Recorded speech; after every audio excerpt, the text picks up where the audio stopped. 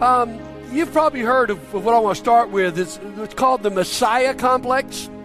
The idea that I'm actually the Savior. I've got to save my company. I've got to save my family. I've got to save the church. I've got to save the country. And all of us can fall into that. Some people literally have a diagnosis as a Messiah complex. There's a pretty famous study of three men in Michigan that were at a mental institution. They were hooked up with a psychologist, Milton Roach, and he worked with them for 2 years. Their names were Leon, Clyde, and Joe, and they all thought that they were Jesus Christ. And so he's not making much progress with them, so he thought, well, maybe what I should do is bring them all together so they'll see there can't be three Jesuses if they interact. But he had interactions like this. One day, Leon made the statement, I am Jesus, I am the Messiah, I am on a mission. And before he could get through the sentence, Joe interrupted him to say, I never told you such a thing. I've never commanded you to be the Savior. I'm the Savior. And so they're always having all these arguments. But over 2 years, there's some slow change. Finally, Clyde admitted that he was not the Virgin Mary's son, but she was his mother-in-law. So I guess there was slow progress.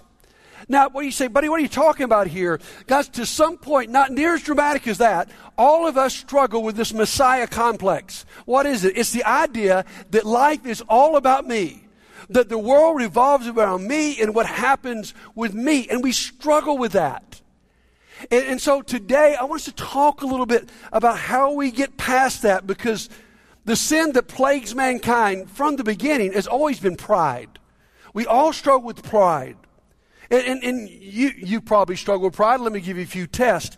If you have ever seen a new photo of a group of people and you pretend that you're looking for someone else when really the only person you want to see is yourself, you struggle with pride. If you go to a gym with mirrors and you love to flex in front of the mirror, I see some of you right now, you struggle with pride. If you have ever worn spandex in your life, you're a prideful person, okay? We've all been there, hadn't we? And so we all struggle with it. So how do we get past that? That's the spiritual discipline we're going to study today. Here's our message title is Knocking the Selfish Edges Off. How do we knock off the selfish edges? Because that's a nice way of putting it. You and I, basically, we've got more than selfish edges. We've got sort of a selfish core. How do we deal with that? Today's spiritual discipline that we talk about is service.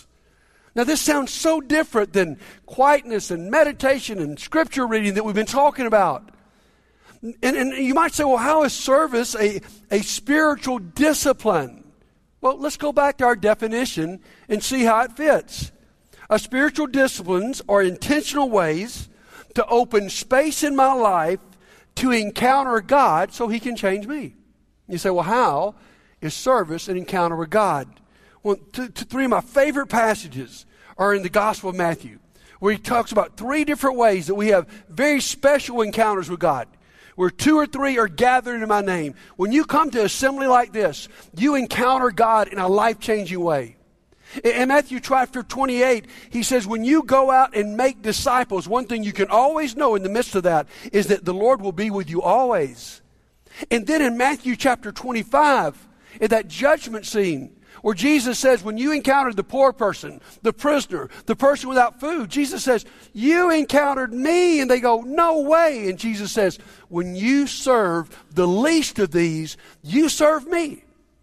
And so, my friend, when you're out serving, please look beyond the face that you're serving, and you will be able to see the face of God. You see, the ministry of service and the mystery of it and the beauty of it is that you are serving Jesus when you serve. Now, let's look in Scripture and let's see how we deal with this. How do we get past our selfish Messiah complex? Go to Philippians chapter 2 with me.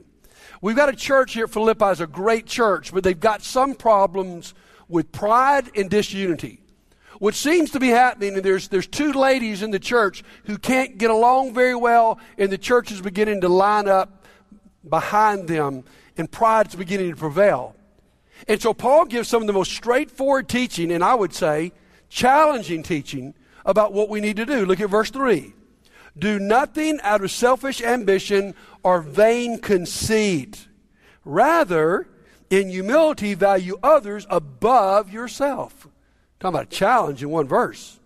Can you imagine what would happen in our lives if we valued other people above ourselves? You see, I have no problem valuing myself. That's natural. But to value you even on the same plane, more or less above me, is an amazing challenge. Think about all the problems in our world, from church to politics to globally, if we valued other people more than ourselves. And then he keeps challenging them. Verse 4, not looking to your own interests, but each of you to the interests of others. I don't go through life just trying to take care of me, be in the center of the universe. I go through life trying to take care of other people. Your interest is as important to me as my interest. You say, wow, what a challenge. What would motivate us to do this? Well, that leads us to some of the greatest verses in all the Bible. What may have been in the early church a hymn. Verse 5. In your relationships with one another, have the same mindset of Christ Jesus. So if you want to be a servant, the person to learn it from is Jesus.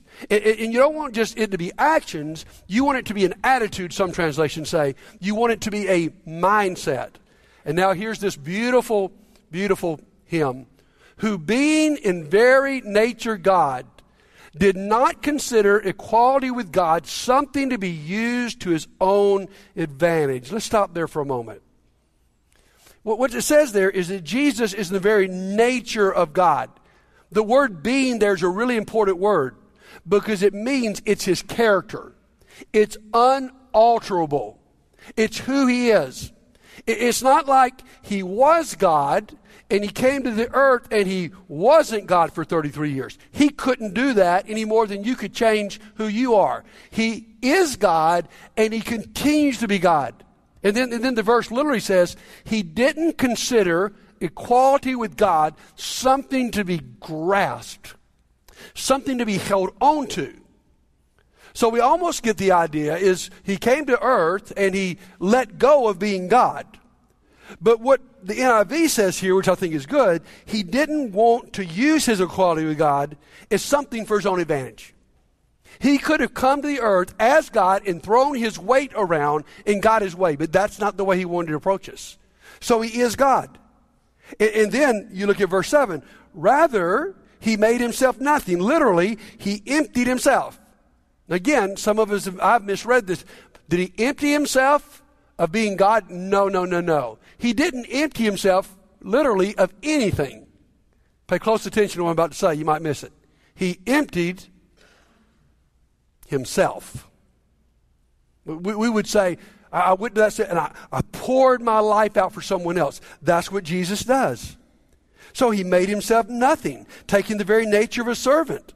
He's being made in human likeness. And being found in appearance as a man, he humbled himself. And he became obedient to death, even death on a cross. How far is Jesus willing to go to serve us? This is crazy, all the way to the cross. And then we see the great paradox of Scripture. You know some of the teachings of Jesus. The first shall be what? Last. And the last shall be first. The greatest shall be your servant. It's the humble that are exalted. And that's exactly what happens with our Lord. Listen to verse 9 through 11. Therefore God exalted him to the highest place and gave him the name that is above every name, that at the name of Jesus every knee should bow in heaven and on earth and under the earth, and every tongue acknowledge that Jesus Christ is the Lord, to the glory of God the Father. What's he saying? Jesus has been exalted. And my friends, whether you choose to do it right now or you do it in eternity, you will one day bow before him. He is God. So what do we learn about service? We learned that service is about following Jesus. That's the best place for us to learn it. Now let me just make some points here. Service is rooted in the character of God. Okay? That's what I want you to get out of Philippians chapter 2. It's rooted in God's character.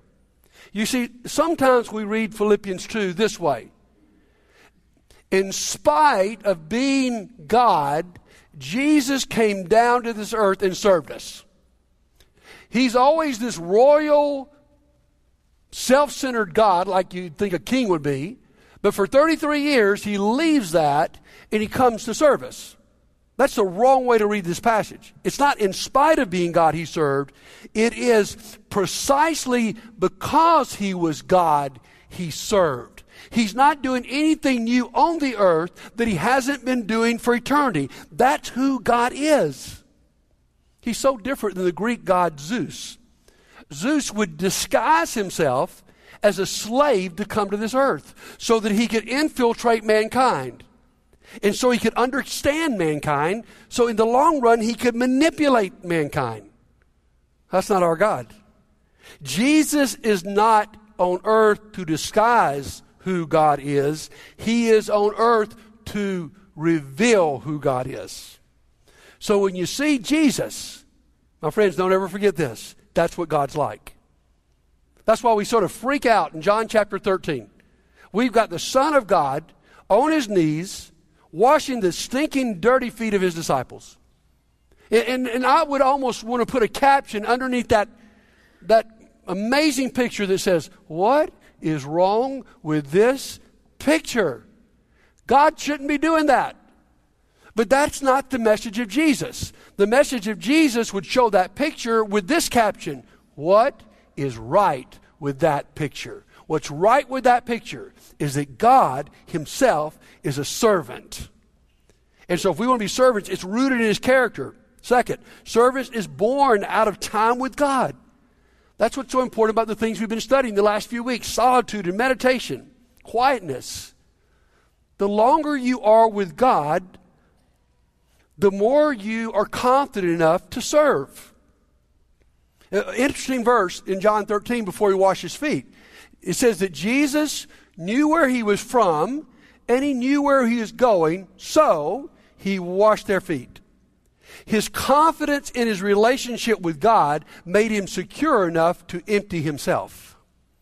And my friends, the longer you spend with God in reflection on Scripture and prayer and silence and meditation, the more that you find out through the Word that you are here's what the Bible would call you, the beloved of God, the more confident you are to go serve. So time with God leads you to serve. Next, service is motivated by seeing people the way God does. You see, the reason we're going to go serve the underprivileged, the reason we're going to serve people that we might not naturally be drawn to is because we've been with God. I mean, you ever notice that? The people you hang out with sort of determine your attitudes. If you start hanging out with a really judgmental person, you all of a sudden find yourself being judgmental, or you hang out with someone who's just highly critical, makes it their job in life to critique everybody, you start becoming that way yourself. Or you hang around with someone who's racist, and that's the way they look at life, and before long you find yourself being that way. And the opposite is true. You start hanging out with someone who just loves people unconditionally, someone who's kind and encouraging and giving, you find yourself being that way. Listen, here's the good news about spending time with God. The more time you spend with God, the more you will walk out of that time with God like him. You will walk out on the streets of our city to serve. You'll walk out into your school to serve. You'll walk in your neighborhood to serve. You'll walk in this church not thinking who's going to give something to me, but to serve. You'll be in your family to serve because you're beginning to reflect the very character of God. So hang out with God and everything changes. And then we've got to say this one, service is a spiritual discipline. Please mark this down, guys. It's not natural. You have a natural man within you that is selfish. That's what sin's all about. And so, if you say, well, you know, buddy, what I really want it all, I like all these things you're talking about over the last few weeks, but it's not going to happen in my life unless it just sort of naturally falls in place. Listen, it's never going to happen. That's why we call these spiritual disciplines. What it means even about service is that you've got to intentionally find places and ways to serve. It means that you've got to make a conscious effort to serve.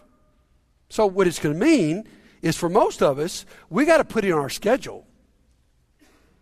When I've got that free time at night, maybe instead of making that phone call, I go meet my neighbors. When I got that time where I could just mindlessly search social media, I try to check on a few people with a phone call to see how they're doing. When I've got time on Saturday that's my own, do I ever think, well, maybe I just need to go out and, I know someone who needs their yard cut, or I need someone who needs service. I don't naturally think that way.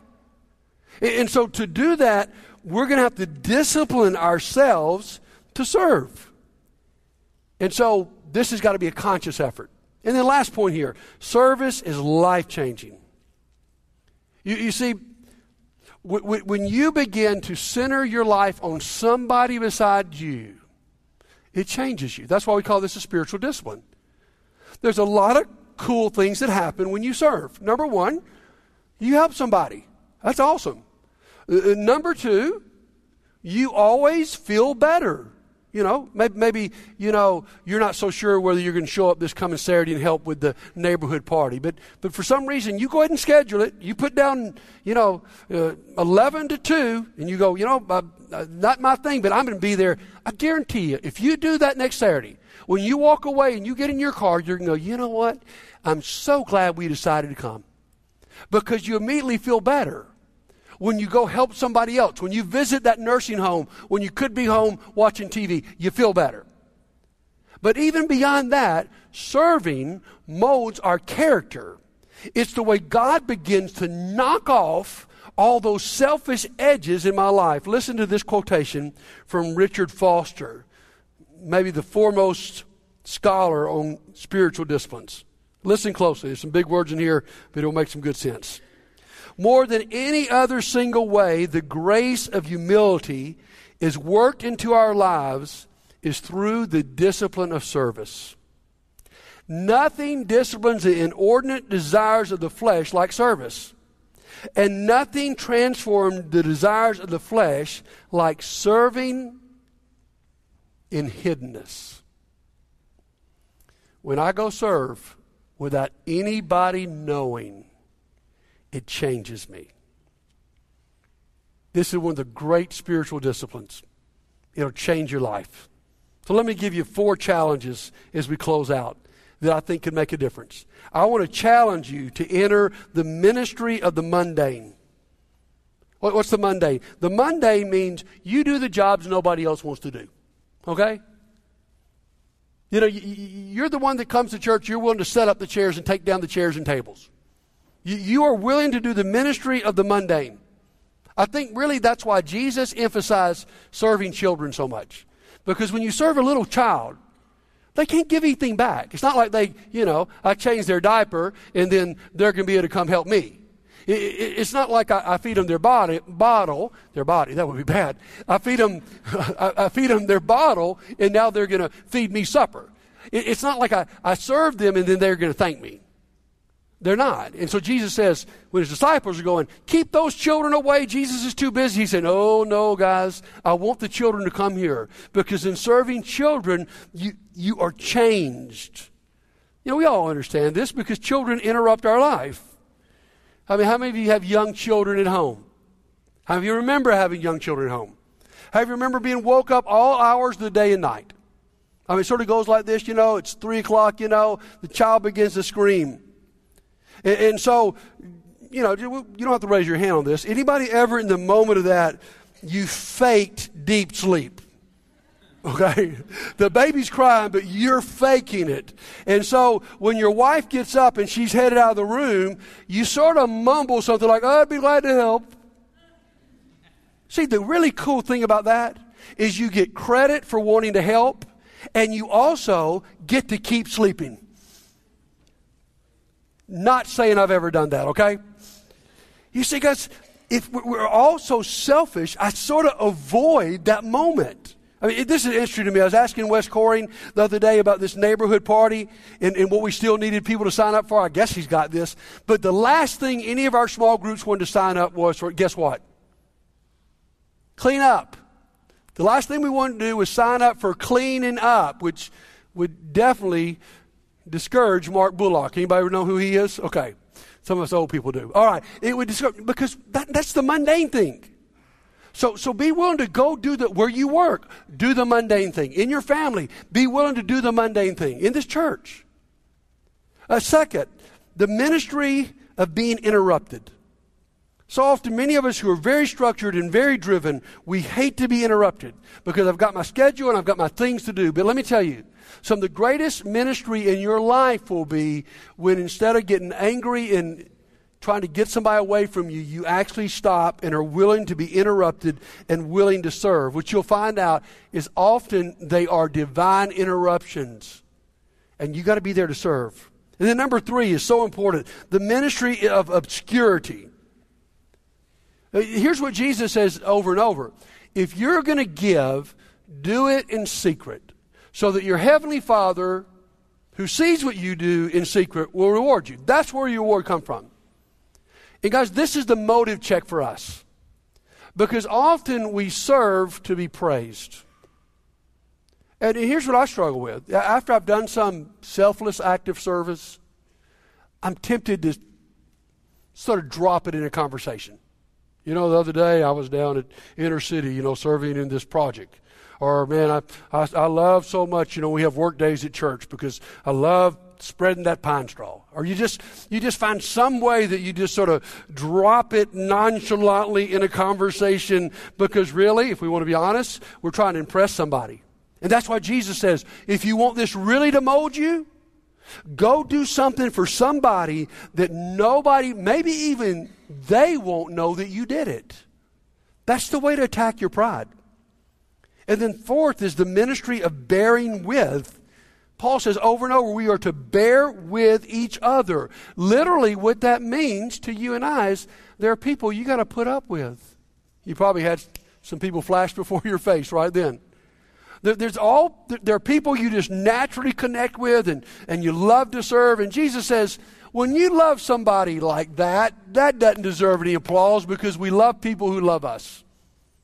But it was in somebody that may be your enemy in some ways, or someone who at work talk bad about you, or someone who just gets on your last nerve. And you're willing to bear with them and serve them. It's a life-changing event. You may never be best friends with that person, but you will be changed and they will be changed by your service. And so, here's our challenge, is that we are going to allow God through service to knock off our selfish edges. And here's the cool thing. In the midst of this, we will be like God. And here's the great headline today. Our God is a servant. And you and I were made in His image. And made in His image, we begin to serve like He did. And one of my favorite verses about Jesus is in John chapter 4 when He's serving that Samaritan woman and His disciples come to Him and they've got lunch. And He says, I don't need your lunch. And they look for the McDonald's bag to figure out how He had lunch. And then Jesus says this, let me tell you guys, I don't need it because my food, what really fulfills me, sustains me, my food is to do the will of Him who sent me. My friends, when you give yourself to other people and you serve them, it will fulfill you. But it's so unnatural. It's not what we expected. It's not what people expected when God walked on the earth. Listen to this. The number one reason people rejected Jesus and could not recognize Him as the Son of God was because they never could believe that God would be a servant. They thought there was something wrong with that picture of Him washing feet. They thought how humble He was and who He hung out with absolutely communicated He couldn't be God. Which is crazy because it was a revelation of who God is. Here's what's fascinating to me about our message today. Every one of us who've ever walked on the face of the earth, we all suffer to some degree from this Messiah complex. Everything's about me.